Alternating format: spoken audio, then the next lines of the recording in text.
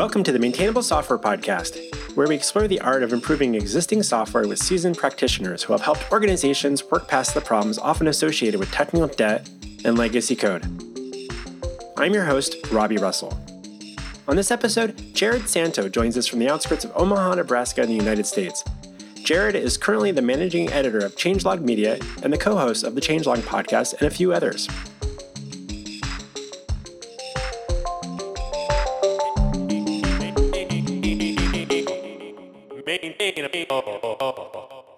Jared Santo, we're so glad to have you join us on Maintainable. Welcome.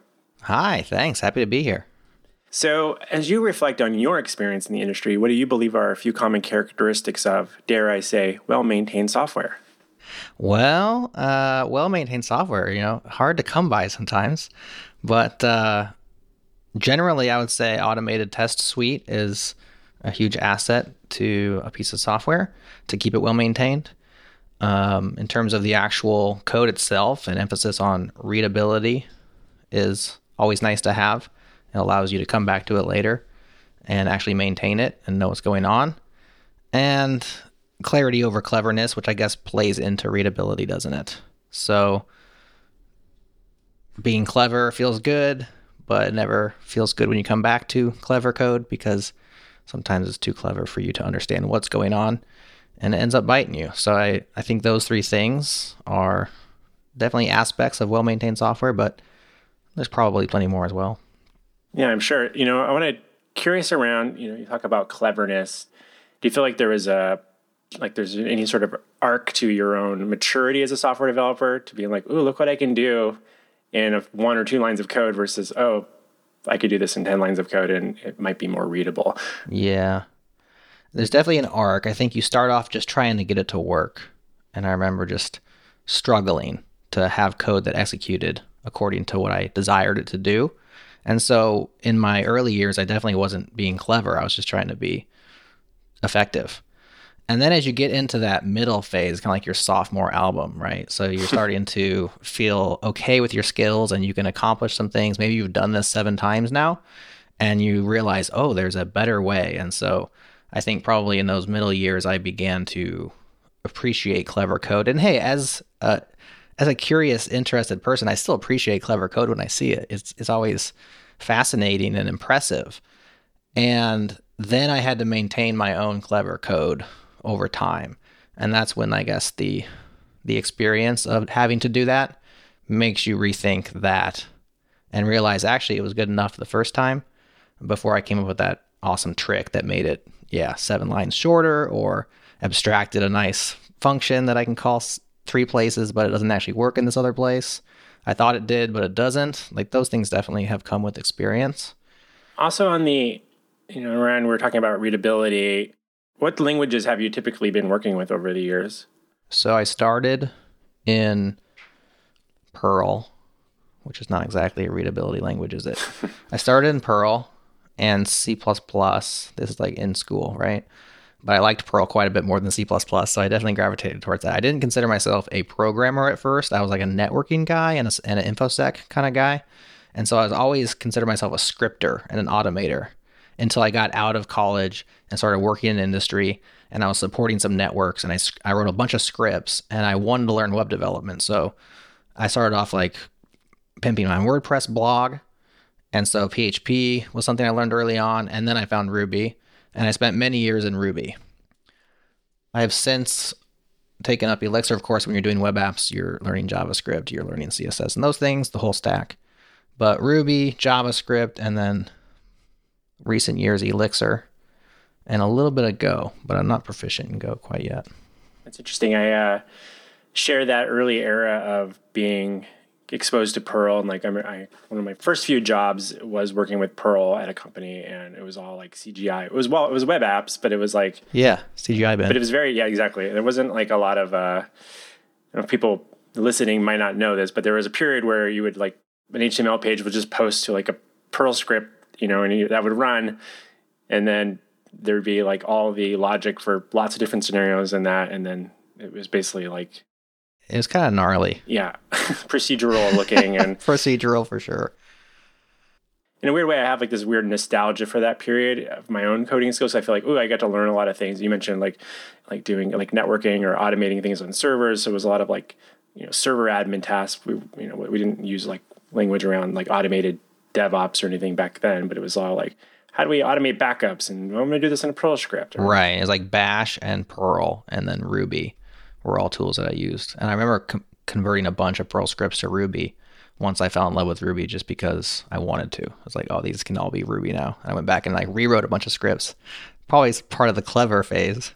One of the things I was kind of curious about there was you mentioned readability. Do you find that when you were working with Ruby, because I think one of the things about a lot of people talk about Ruby as being like, well, it's very expressive. It's very English-like. Did you find you got to reduce the amount of documentation? Were you able to start working with Ruby? Yes. So when I learned Ruby via Rails, I was still pretty young in my career. This is like the 2005, 2006 years. I found Ruby easy to learn because I could read other people's code. Now, there's also this like artistic side to Ruby, kind of the Why the Lucky Stiff kind of things. If you dig into his projects, you're like, I don't know what's going on here. And so like when you get to this extra level with Ruby, it's so expressive that you can do metaprogramming, you can do a lot of things and really manipulate not just what you're building, but the language itself, which is cool. But that stuff isn't so readable because as me coming to it, I'm like, I didn't understand, what was going on when you're like rewriting functions and like grabbing the singleton class of the class. I can't remember the lingo, but that stuff can get unreadable. But at its core, like in its most base level, I still think it's the most readable programming language because a lot of the somewhat arbitrary syntax melts away and you're left with almost prose. Interesting. Do you use the metaphor technical debt at all? I have, yes. I've also recently read some people saying we should go away from technical debt as a metaphor and just use maintainable as a metaphor. But I do think there's value in the idea of I'm going to trade in quality, these things, maintainability right now in order to move faster, intentionally, knowing that I have to pay that back later. I think if you're intentional about it, I think technical debt can be a useful metaphor and a useful tool. Just like taking out good debt to buy a home, I think is a smart thing to do. But then debt on a credit card is not a smart thing to do. So yeah, I've used it and I've seen value in that metaphor. And I'm curious if you've had much experience over the years of working with other developers where, and I say this as I feel like I'm even asking this question because my own experience has been like, I think I used the metaphor wrong at one point where I'd be like, oh, it was code that I disagreed with, or I didn't think it was done the right way, or for whatever reason, I'm air quoting the right way, but and be like, oh, this is technical debt, and I've seen developers go through like a similar maturity level thing where like, there's like, I would have done it differently. This is painful to work with. So it's technical debt, but some of those areas were things that also we were rarely ever needing to change as well. So is it technical debt or is it just a disagreement because it's not how you would do it with today's standard? Yeah, there's kind of this. So I've inherited a lot of projects. So I did many years I was a consultant. And so I would do rescue projects. And I've definitely experienced that inclination to blame the previous developer. And like, I never wanted to, and I wouldn't like throw them under the bus to the client, but internally in my own brain, I'm like, what were these people thinking, right? And a lot of that's just because I lack the context that they actually had when they wrote it. And of course there is, better and worse programmers. So there's some bad things out there in terms of code out there. But the desire to immediately determine something as this needs to be redone merely because it's not the way that I would do it is it's a natural inclination. And I think it's when you have to fight. Like you said, if the code isn't churned and it works, maybe you add some comments to make it more clear next time you come back to it in case you need to change it or something. But, that desire to rewrite things in your own image, I think is an ego thing, which we have to fight off. It's interesting. That's a good advice if you're encountering an area of code where you're not needing to change it, but you have to keep reminding yourself how it works, modify it a little bit, or add some commenting in there, which I know that's something in the Ruby on Rails community in particular, commenting is not like a common thing, I think, as much because we're like, wow, it's all super readable, but there's also unreadable or hard to follow code written in any language. And so I think sometimes there tends to be a lack of adding more commentary on what you're understanding there. Yeah, I definitely am guilty of that. I do appreciate when I come back to a comment that I was smart enough to leave before, because even though I can reparse that code in my head and figure out what it's doing again, it's like, why am I doing the same work I did 6 months ago? Leave a little comment, and at least it triggers you like, oh yeah, I was here. This is why that's funky. And I know it immediately. I don't have to redo that work. Well, another topic that I wanted to dig into with you was around dependency management. And I think that maybe just thinking dependencies around like pulling in like third party, like say open source libraries, in Ruby world, it might be like Ruby Gems or Elixir. How do you go about assessing whether or not it's beneficial to pull that in versus writing something yourself? Yeah, that's the age-old question, isn't it? I think it's one that we struggle with. I've also experienced, I think, a career arc with regard to this topic, insofar as when I was very new, I had to pull in third-party code because I couldn't actually accomplish what I wanted to accomplish on my own. I actually didn't have the skills to do so. So the choice was easy. Now, I didn't see the maintainability side of it. Dependencies are your responsibility at the end of the day, and maintaining a dependent heavy application can be hell, hence the term dependency hell, right? Like we've all been there.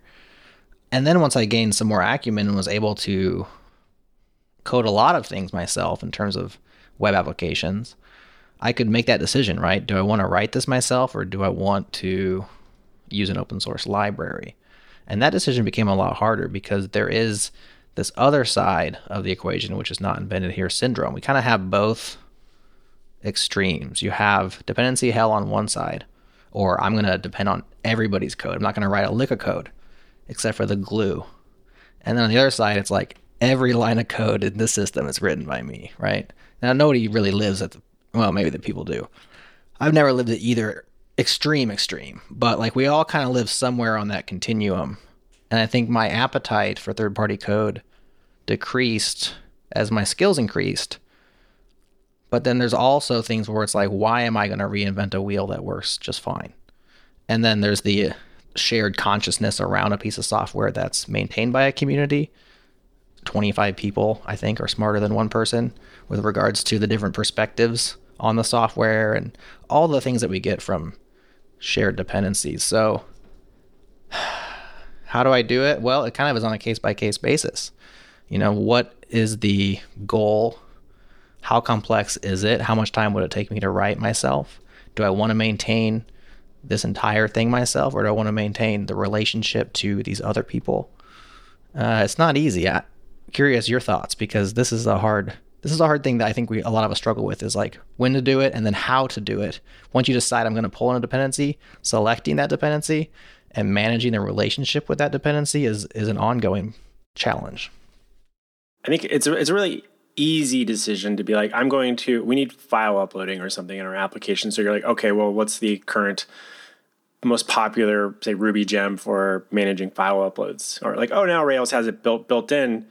Even then you're like, well, is that quite the way that we need to kind of make that work? Or there's now third-party SaaS products you could potentially tap into, and you can completely just outsource that part of the project to some other system, and then you have to rely on that system being around. So there's this interesting thing of like lots of different choices you can make there. And maybe file uploads there is maybe not the best example, but I've also needed to help projects upgrade versions where those tools no longer are supported one day. And it might be the most popular gem for file uploading right now in this era, but in 5 to 10 years, that company that's been well known for building that piece of software is going to decide we're no longer taking care of this. We're done. It's deprecated. You need to move something else. The upgrade path, or maybe not even upgrade path, but the migration to something else path is not super clear. There's a lot of tools that help developers quickly launch something. I think a lot of like CMS, like automated CMS backend tools. We've had a lot of those in the Rails community over the years, like ActiveAdmin, Refinery type tools that take very different patterns than that. And then you're like, oh, this is very limiting down the road, but it's also allowed us to build something really quickly back then. And so it is a weird trade-off of being like, well, we can't upgrade because we have to swap out a bunch of gems. I don't feel like I've ever seen it done really well. At some point, you need to take on the battle of being like, we're going to have to swap that out with something else. And maybe we could have built it something ourselves originally. There's also developers that, occasionally they can take the stance of like, well, we can fork it and we can own it the future of it. Okay, they're not supporting it anymore. Does it mean that because someone else is no longer supporting it, that we can't continue to take care of our version or the version that we're relying on it and just kind of make that our own project to deal with? Not everybody runs or reads the source code of the third-party libraries and dependencies that they're evaluating either, but you can make changes to that and customize it to your heart's content. So that's something I always advise my team on is like, if we're going to be pulling in a dependency, look around in it, see if it's like something, do you feel like if you needed to dig around and debug it yourself, do you feel like that's something you're going to be able to do? Or is it kind of seem like magic? And so we're going to be afraid to ever switch away from it or dig into it ourselves. Yeah, that's actually something I've written about. I think that before you pull in a dependency, I think you have to be willing. Doesn't mean you're great at it or it's going to go perfect or whatever, but you have to be willing to dive into that source code. Doesn't mean maybe it's perfect and it's a small little, I like those kind of dependencies where it's like, it's a single function. I don't really care what happens on the inside of that function, but I want the output of the function, and I just call it and it works. And that's it, like small surface area. That's nice. And ideally, I would never have to look underneath the hood of that. But I need to be willing to look underneath the hood of that because ideally never works out, right? Real world, actually, the abstractions leak. I realize it's not doing the thing I want it to, or just stopped working one day. And if I'm not willing to go into that source code and into that project and maybe submit a patch or monkey patch in the case of Ruby or whatever, fork it and maintain my own, then I don't think I'm actually responsible enough to have a dependency. Now, I mean, people get away with it, but that just kind of, I come down and say, yeah, you got to be willing to, because otherwise it's going to bite you eventually. It can also be like an interesting challenge of, I'm thinking about a project that even my team inherited within the last year where it was built to work with Stripe because the developers that originally worked on it, they like the documentation for Stripe. It's really developer friendly, right? Mm-hmm. The client comes to us with a scenario of like, so they use like a Stripe gem.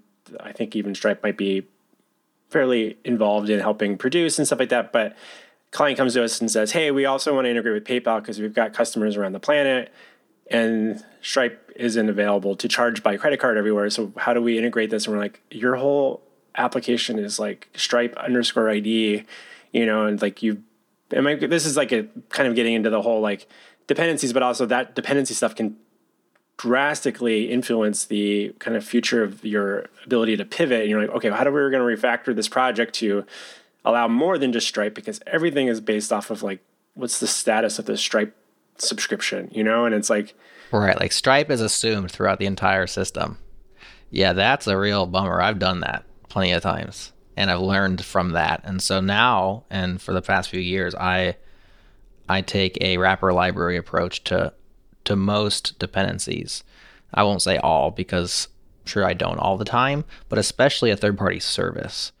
Even if it's the thinnest wrapper that's just like there's another function on the stack that I own, I will put all the Stripe calls in a module or in a class, and I'll only call Stripe from inside that class. And isolating it to there allows for that easy switch later. Now, if it's in your database tables and stuff, then you've gone even further than this.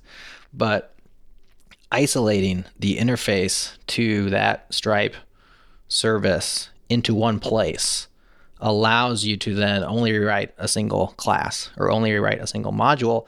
And as long as your API changes, you're basically using your own API throughout your app instead of the Stripe API.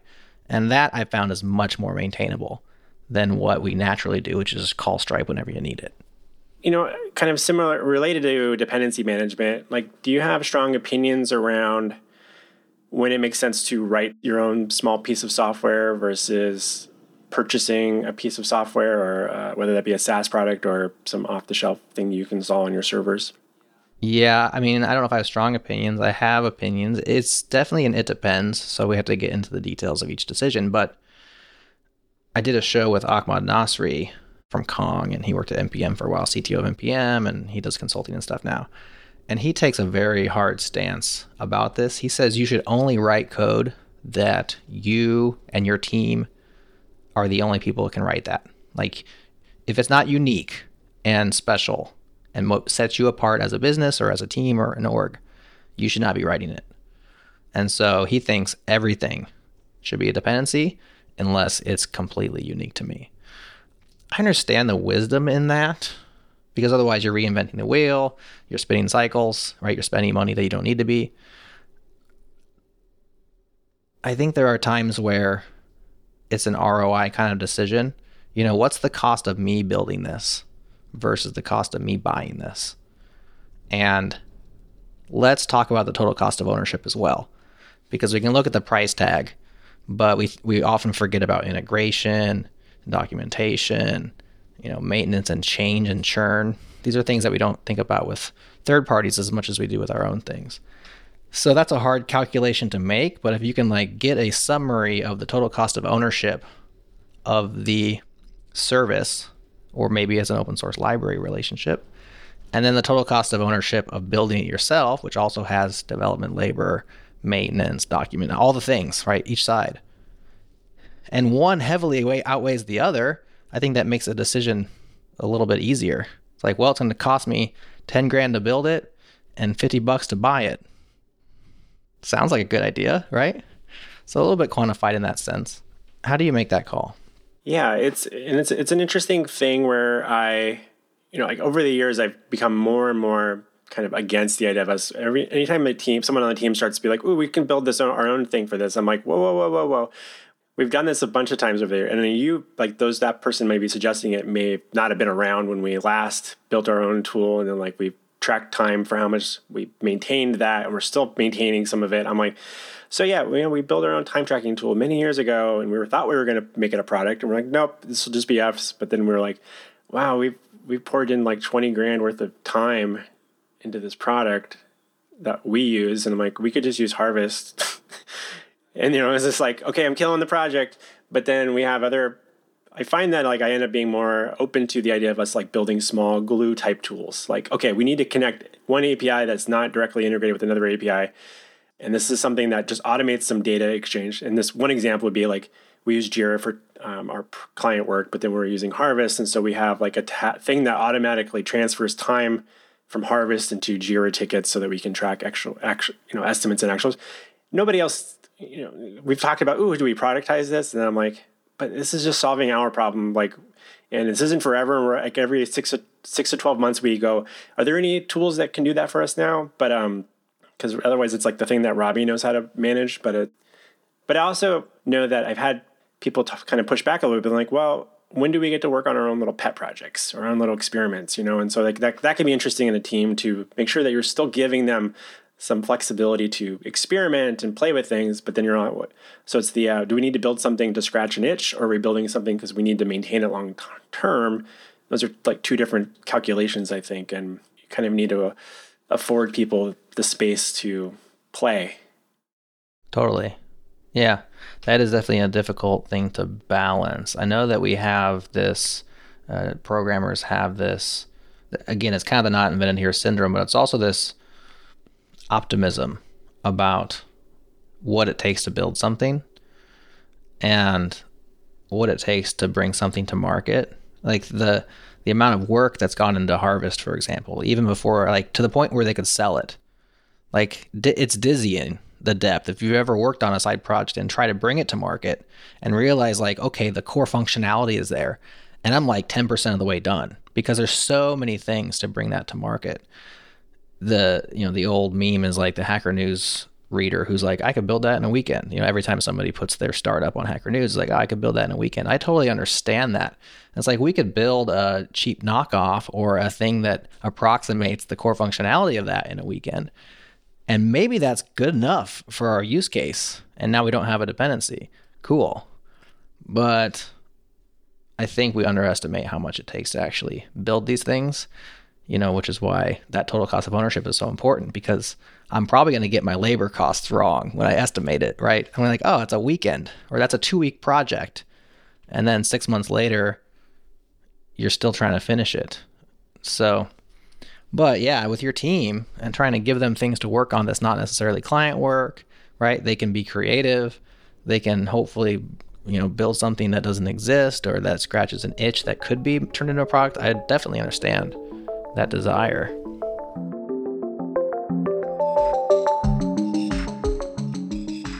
Hi there.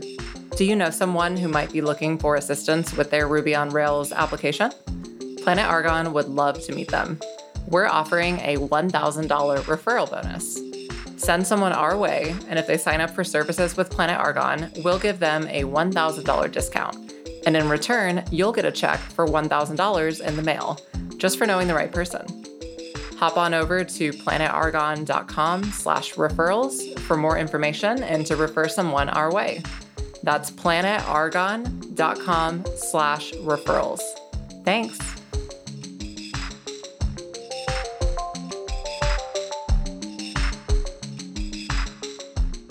So let's take a quick moment to talk about your role at Changelog Media. So for listeners who may not be familiar with the Changelog podcast and Changelog Media, what are you folks doing there?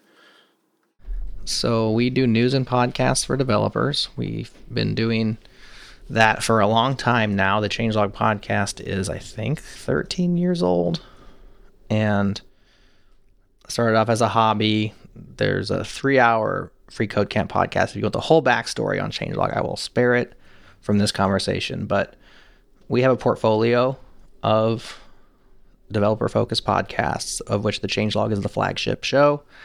We have some other shows, Go Time if you're into Go, JS Party if you're into web development, etc. And we have a news feed, so we're basically linking out to and adding a little bit of commentary on what's fresh and new in the world of software and helping people keep up and know what's interesting and why. And that's the gist of what we do, is news and podcasts. Out of curiosity, do you get to do much development work these days? Yes and no. Sometimes. So I kind of go through phases. I've actually just gone back to a more heavy development flow the last couple of weeks, whereas I spent like November through the end of the year, I don't think I wrote a lick of code. We produce 6 shows a week, and I'm on a couple of those shows, and I produce the audio and engineering of those shows. And so we have like a schedule of things that have to get done. And then we have the platform, which is an open source Elixir app, which I built, which I work on and progress. And it's always just like the thing that's there waiting for me when I have the free time. And so there's a long list of things we want to do with it, but I don't always get to work on it. And recently I've started to make some progress again. It's felt great. So now that you've been able to recently do a bit of a bit more coding and such, it's always this interesting thing where like if you're working in a space where you're keeping up to some degree with what's going on in the industry and in our different programming communities, what's new and stuff like that. And I know that for a lot of developers, myself in particular, I struggle with that. I'm like, I've actually kind of just given up. Like I don't need to keep up with everything. It's just like, because I don't know that it always felt like it was motivating me to just focus on the maintainable tasks, the maintenance work, the support work, going back and like, well, that's great that, maybe one day we can use that new technology stack, but like, I don't have any clients that need that right now. And I need to just go back and, work on this older upgrade I need to I'm in the middle of and stuff like that. So does this being in that space where you're working and being exposed to new things, do you find that as a motivating thing in your work as a developer, or is there kind of like an interesting paradigm that you're navigating yourself? So you're like, cool, new stuff, but then, all right, let me go back to my old stuff for now. Yeah. Well, we certainly don't adopt everything that we see and talk about. Sometimes the new shiny is attractive and it's easy to get excited about new technology. I mean, that's one of the reasons I think we're in this industry, because these things are intellectually stimulating to us. And when you get to talk to the creators of the thing and they come on your shows and they're super excited about it, like, of course, you do get excited and you want to try new things. But realistically, there's too much. And a lot, actually, Adam and I were just talking the other day, we should go back through our back catalog and do a graveyard, of like all the things that don't exist anymore that we've done shows on, because it would be many. In fact, we revisited one show and just went through our show notes, and the amount of links that 404 just from the show notes of a show that was 4 years ago, it's like 80% 404s on that show note links. And not because they were broken in the first place, like they worked before, just because unfortunately the internet is not as immutable as we think it is, and URLs do disappear despite our best efforts. So it is hard. You have to actually place bets like anybody else. What am I actually going to pick up and try versus what am I going to think about and talk about and move on? I mean, ultimately, we don't think everybody should be, trying every new thing that comes out. I think some of that's to a certain degree. Our job is to be watching and trying things and talking to people and helping kind of distill down what's going on, so other people don't have to work so hard, to keep up. I think the main thing you want to do is be abreast of trends. It doesn't mean you have to be super deep, but have a breadth of what's going on. And so at a point where you do poke your head up from that project that's maintained, and maybe there is a greenfield moment, or maybe there is a career change coming and you're trying to decide, where do I invest my next 6 months or my next 6 years?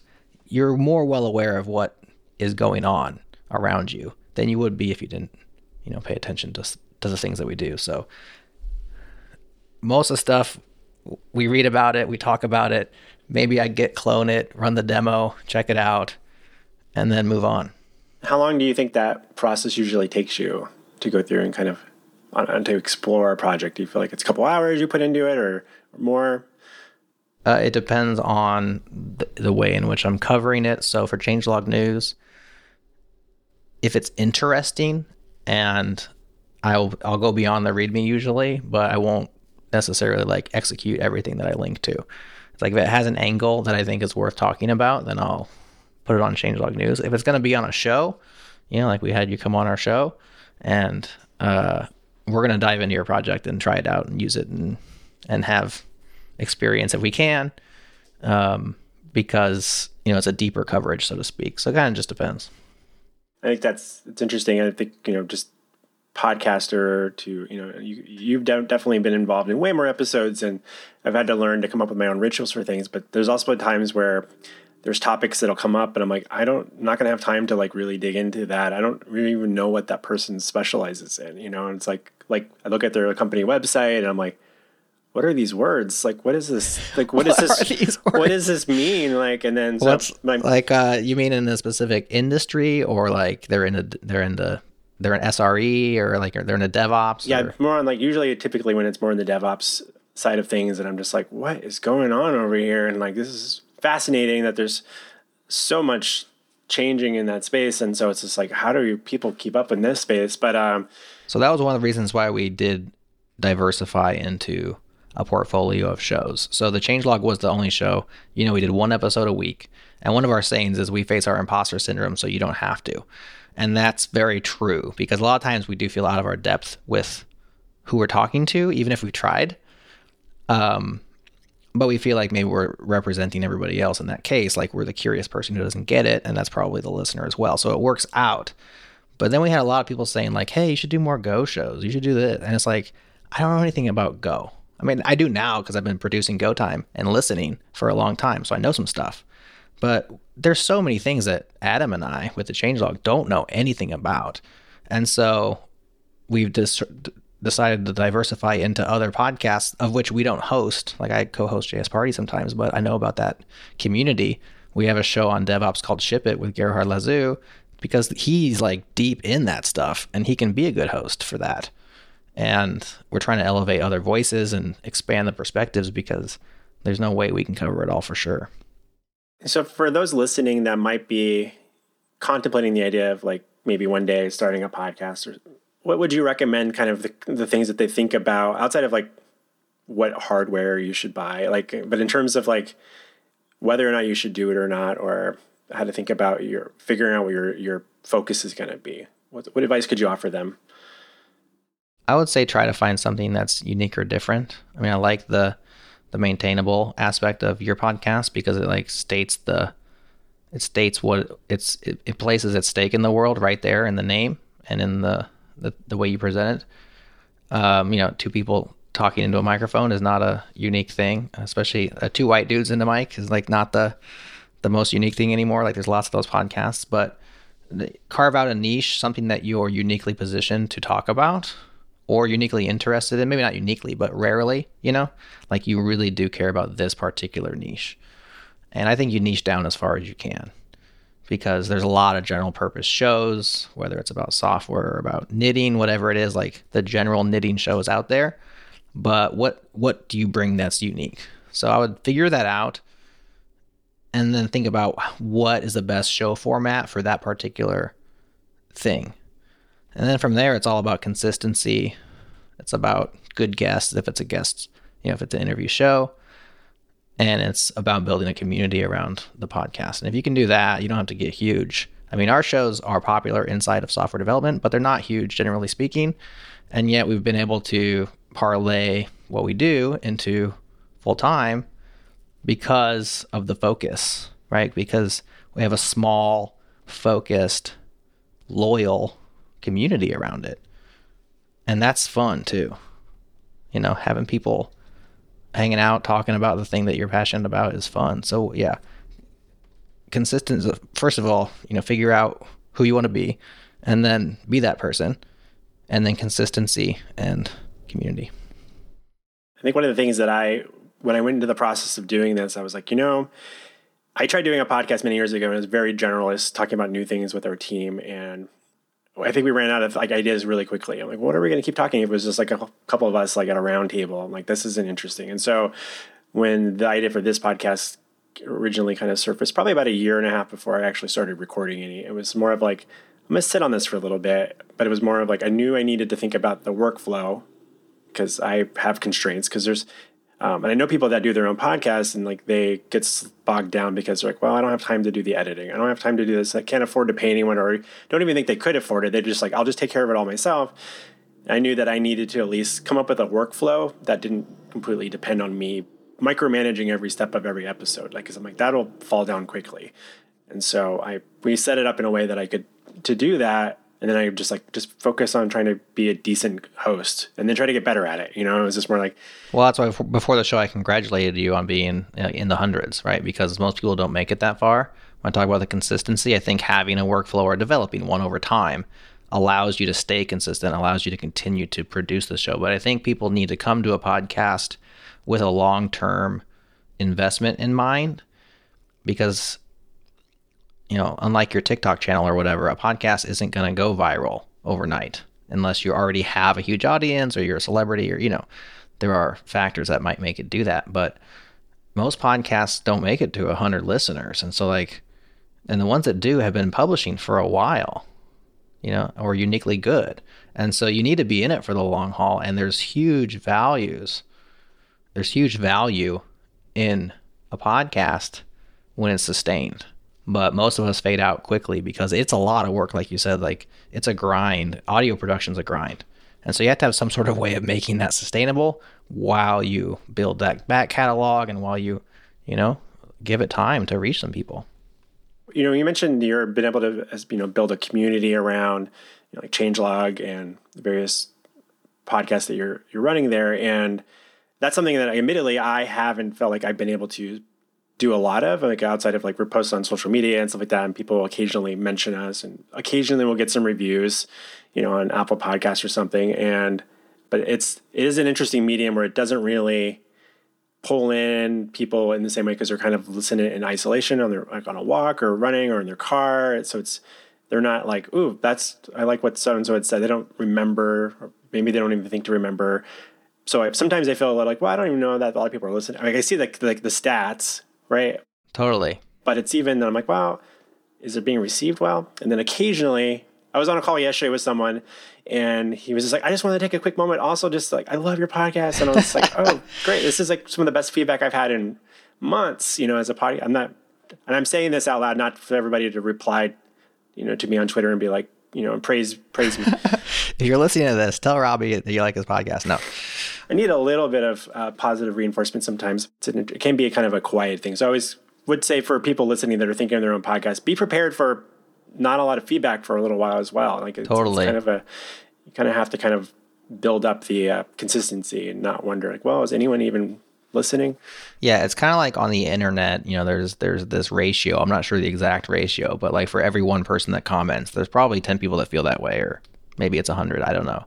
But on podcasting, it's like 1 in 1,000 because most people just don't interact with podcasts. It's a weird medium insofar as there's really no uniform way to interact with a podcast. You have to kind of go out of your way to do it. And while we have built communities around our shows, in Slack and online, we still feel starved for feedback at times. And so, hang in there. I remember one time, we put a lot of work into our outros.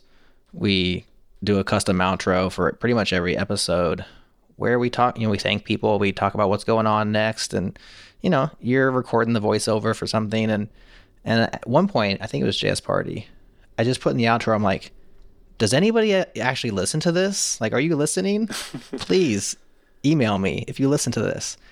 And we put a lot of calls to action in our outros and get nothing in response. But that particular one, I got like 12 emails like, yes, I listened to the outros. Please keep doing them. I'm like, oh, finally, there you are. Where have you been? So they're out there. They're just quiet.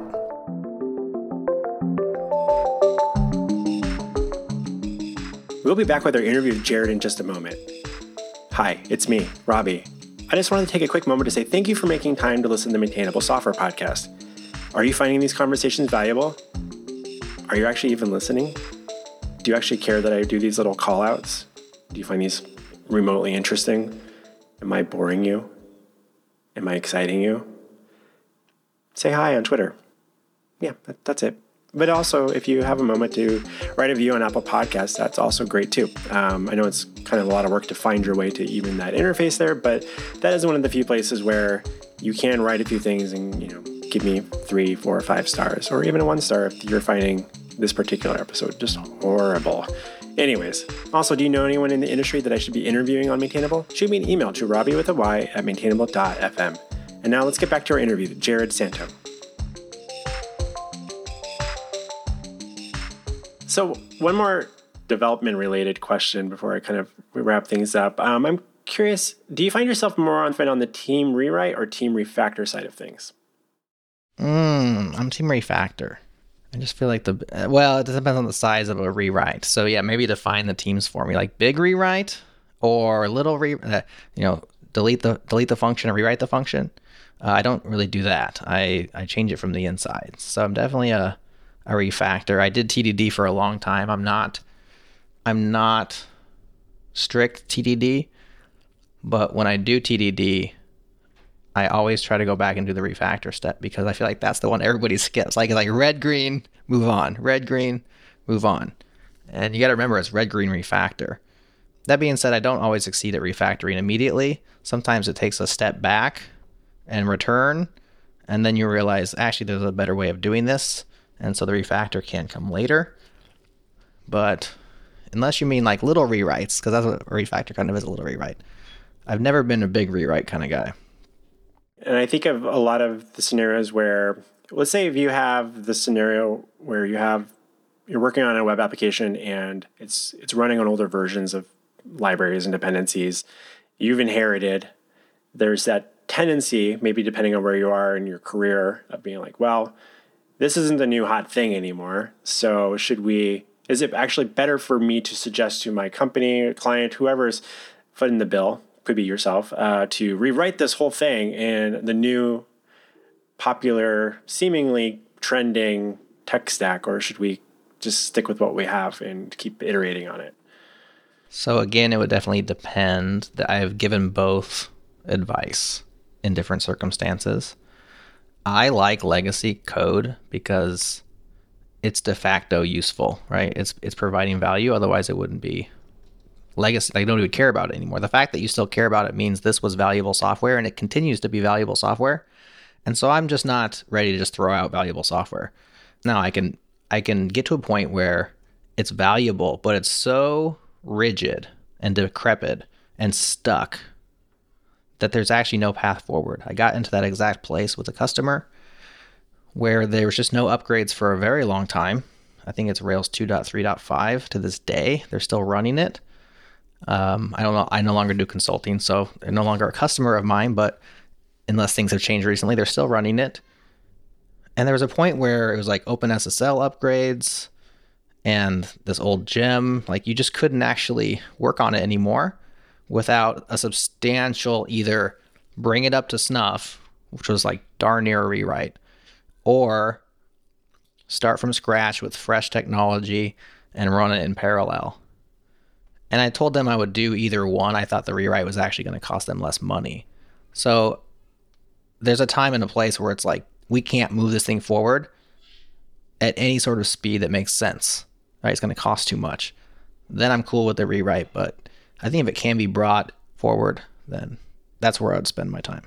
What do you think contributes to those scenarios where they do get stuck and they're not able to keep iterating? Is it, do you feel like it's developers not kind of advocating for those updates, them kind of, or the clients maybe not having the budget and they said no one or two times, like maybe not right now, let's come back to this, and then, or switching between freelancers or different companies that are working on it, if they've outsourced the development or whether their own internal team, because this happens to lots of projects, and it's very likely a lot of projects that are starting now will find themselves in a similar situation and for 6 years from now if they don't keep up on that stuff. So where do you think things start to break down? Yeah, I mean, I think there's definitely different ways it can break down. In this particular case, it was lack of budget because I was helping them. I was the second team on this. I didn't build it originally. I inherited it, and I brought it up to like the modern of the Rails 2. But every time I try to talk them into slightly more than keeping it running, then they just didn't have the budget to do that. And so this went on for years. And I would do features, and I would say this feature would be cheaper if we spent some money on bringing it up to modern times and then do the feature. And you'd move much faster and you get a lot more features for less money. And they'd say, well, we don't really have the budget for that. We'll just do the feature, you know? And at a certain point, I got to where I can't do this anymore. That feature cannot be implemented in its current state. I think developer churn is probably also plays a large part, not on that particular project, but on other ones I've seen. You do have to have buy-in from the stakeholders of maintenance. It's kind of like people selling tests as part of what they do. And like, can you get your boss to let you write tests on the job? You know, how do you go about doing that? Well, your boss has to see the value in writing tests. And the way I approached that with my consulting and when I was, working with customers is I just didn't give them the choice. It was like, that's just how I write software. So, if you're... It's not extra. Yeah, it's not extra. It's just built into the price. And if I'm too expensive, then you can go somewhere else. That's okay. But I'm not going to not write tests to save you money because I know in the long run it's going to cost you money, even though you may not see it. Lack of budget, developer churn, those are definitely themes that resonate with my experience over the years. And deep down, I don't like working on new projects because I often worry that outside of I just don't find myself being super excited about starting a brand new application because we don't know if it's going to be valuable to the end users until they actually start using it. And so I like working on, say, legacy projects because they have value and they're in production. And so you're like, oh, I can go and optimize this. And how do I improve things and make things even better for people and the end users and the customer? But so often I have had so many conversations over the years where I'm like, we really need to take care of some of these versioning things. Like one of the reasons you called me is because developers are throwing their hands up saying, we're stuck, and then they're like, well, wow, this is going to be really expensive to do this. But I'm like, well, you've been saving money for years because you've not been maintaining it. And so it's like, that was like, maybe you weren't consciously doing that, but you were, or the developers just building up. And so it's just becomes this, like, you're putting it off for a long time. And now it's like, now you're going to have to spend money to take care of this. And then they go, well, maybe we should rewrite it because we won't have all these problems again. It'll be fresh. And that's the counterpart to the clean up the mess versus let's create a new thing that's new and shiny, but you're creating a new mess. Yeah, you're just going to repeat the same process over. Some of that I think is maybe the business model of agencies or the way that software is thought about by customers I'm talking about custom software here, of course, is that we view it as like this thing that you buy. Like it's like buying a new car. And maybe that's not a good example because you do have to maintain a car. But a car is a car living? I don't know. I'm starting to think this is not the best choice. You think there's like this price tag and you're going to buy some custom software. Maybe that price tag has some variables based on scope or time or whatever. And then when you're done, like you own it and it's done. Well, good software, valuable software is never done. And so if it's sold that way, and maybe that contract ends and that company moves on, and it's valuable, and let's just assume it was well written, it may sit there and serve its purpose for 4 years, 6 years, and not need any touching until it does. And then you're like, oh, we're 5 major versions behind. There's actually no upgrade path. And so I think that does happen from time to time as well. It's just because people think about it as a one-off purchase and not as an ongoing relationship with people working on the software. When companies do approach us and they look to get an estimate, we give them a swag, which scientific wild ass guess, stuff we all get. Oh no. And so we'll say like, this is what we think it might take to get out the door, but this is what you're going to need to spend over the next 3 to 5 years at a minimum. And usually scares people away, to be honest. And they're like, whoa. And you're like, yeah, we get this out the door, but if you need to spend another $100K a year, they're like, what? Wait, what? Oh, I thought, isn't it going to be done? And it's like, so it's like a lack of knowing that there's like long-term. Yeah. Well, custom software is expensive. That's one of the things I tell people right up front. Like going back to the build versus buy, but let's like take a customer who's like, I need some software. Do I build it or buy it? I tell people all the time, if you can be well served by some off-the-shelf software, please do it. Like if you can use Basecamp for this or whatever it is, right? You can just use Harvest. Do it. But if you absolutely cannot, like that's your first test, I think, as a business, is like, can we use off-the-shelf software, or can we take some and maybe hire some glue? Planet Argon might come in and write some of those scripts that like the translation layer between this and that. Cool. That's so much cheaper than a custom software because you have to maintain that. Like there's a lot of costs in there that people don't recognize, and they, like I said, they think they're buying a one-off thing. So it's a good way of doing it is giving them like upfront costs and then like, here's what you should expect over 3 to 5 years. But when you say that to people, a lot of them just walk, They don't want to hear that just yet. No. They don't even, and sometimes the people that I'm talking to, they don't even know if they're going to be at their company in 3 to 5 years, So it's just kind of like, well, that's not my problem right now. Like my problem is like what I need to do this next year. We need to get this thing out the door. Yeah. And I got to make my impression, I got to be successful with my project now. That's another reason for the big rewrite too, because it's justifiable as well, right? Like it's sexier. And so you can say, that was somebody else caused this problem. I'm here to fix it. We're going to start fresh, brand new tech, etc. I think it's easier to get management or, the C-level to buy into the idea as opposed to spending a bunch of time and effort on something that everybody currently hates because it's not working right, I think that's some really good advice for people thinking, especially if developers, if you're contractors, freelancers, thinking around how you're communicating with your prospective clients, thinking about and also because you can also then kind of map out whether or not you think there's going to be more work with them in the future as well. So it's not really just thinking about like, how much does it cost to build X? It's like, what's the cost to get to X and start, that's the starting line for the project, It's like, cool, we have this idea, this proof of concept. Let's get it out the door, see what happens, and then you're going to iterate on that and improve things. I think hopefully most people are thinking like, let's try to get them, a minimum viable product out the door, but whether that's for an internal usage or an actual product, application. So with that, Jared, where can listeners best follow your thoughts and ruminations on software development and what's going on in technology online? So everything we do at Changelog, which is the main place that I write, publish, and speak, is at changelog.com. Well, it's been such a delight having you join us on Maintainable, Jared. Thank you so much for talking shop. I had a blast. Thanks for having me.